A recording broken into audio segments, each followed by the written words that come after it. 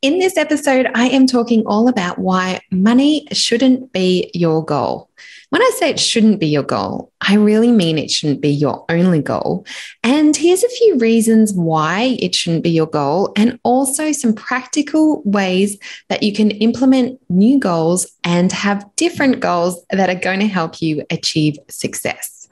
This is a short, sharp episode, but I think it's a cracker. So let's dive into it.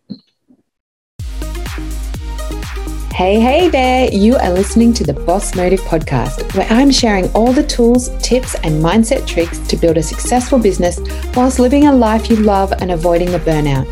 Ever wondered what it takes to live in a tropical paradise, run successful businesses, and work from home whilst raising kids? Well, listen up, friends, as I am sharing my story of how I've done this, along with interviews from other incredible entrepreneurs who are also living their best life. My name is Liz Morris, and this is the No BS podcast, where I'm digging deep into what it actually takes to define your success and live a life you were put on this earth for. Haven't found your motive yet?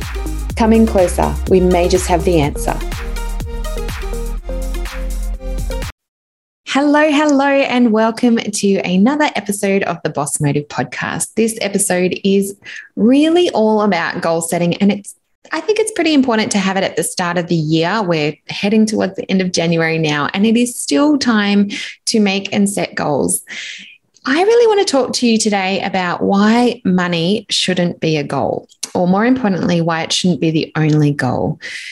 We can be so distracted online with, have a 10K month and have a 20K launch or have a $100,000 launch.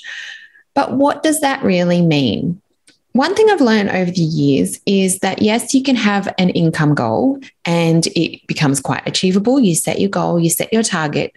But what happens at the end of that is you can reach your goal quite quickly. But if it has no meaning or no feeling, you can become stale and a little bit disjointed from your business. Now, this is something that I have talked about a lot with my clients, and they have reached these big goals that they set out to achieve. And then I say, wow, that's amazing. How do you feel? Your first 10K month that you have been desperately wanting to get. And they're like, oh, just, put it on the mortgage and it has no feeling. And I always say to people, money has no feeling. Yes, it gives us an incredible lifestyle. It gives us lots of opportunities. But I think it's really important to associate the money or associate your income goals with something tangible. It's like when you lose weight and not acknowledge it, for example. If you lose weight and you go and buy a new pair of jeans, like that makes you feel incredible. You look at those jeans and you think, yes, I've done that. So that is the same with business. We can have these milestones and income can be something, but I really feel like you need to associate it with something else. You need to have something tangible that $10,000 a month means to you.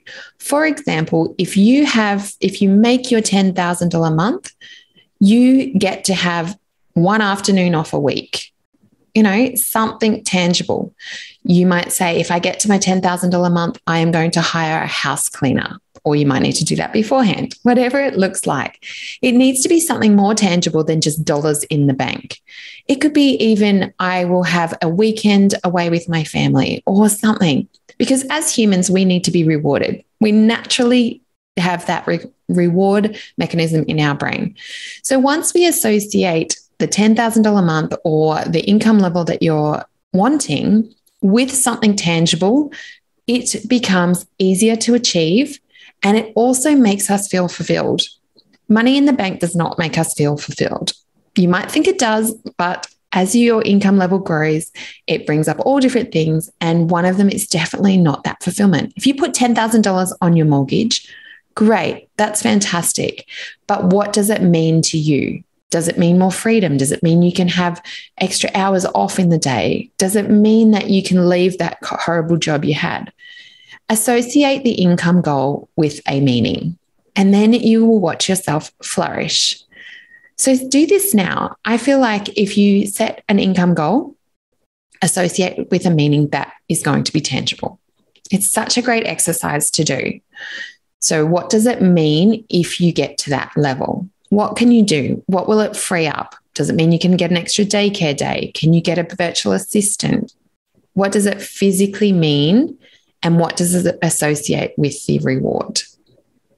Now, this is such a short episode because I just really want to hone that in, that our goals need to be something tangible and that it makes us feel rewarded for getting there, because that's going to keep us driving. It's going to keep us wanting more, and it's going to keep us interested in our business, because money comes and goes and it actually has no feeling. It physically does not feel any different if you get $10,000 in your bank, $20,000 in the bank, whatever it is.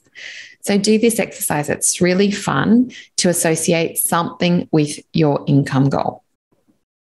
Super brief, super quick. I hope this helps. And as always, if you would like some more information or you'd like to work with me, please jump over into Instagram and shoot me a DM. I hope this really helps you. I hope it really resonates with you.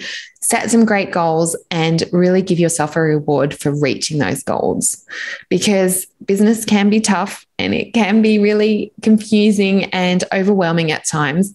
So each milestone, make sure that you set something that gives you a reward. Honestly, it does not have to be financial reward, but it can be something as simple as having half-day Fridays or getting your hair done or anything like that. Just reward yourself when you meet those financial goals, and you will see this will impact your business incredibly. Okay, friends, have a wonderful week, and I will be back in your ear again next week. Reach out if this helped, or shoot me a message if there is something that you would like to hear on the podcast. Take care.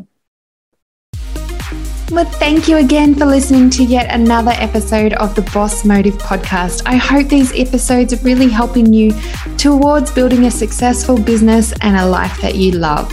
If you enjoyed this episode, please jump over and leave me a review, because that is going to help me get these episodes out to more people. And of course, I love to see you on Instagram, so please tag me at Boss Motive and let me know if these episodes are resonating with you or if there's something that you would love to hear. I look forward to being back in your ear again next week. Thanks again.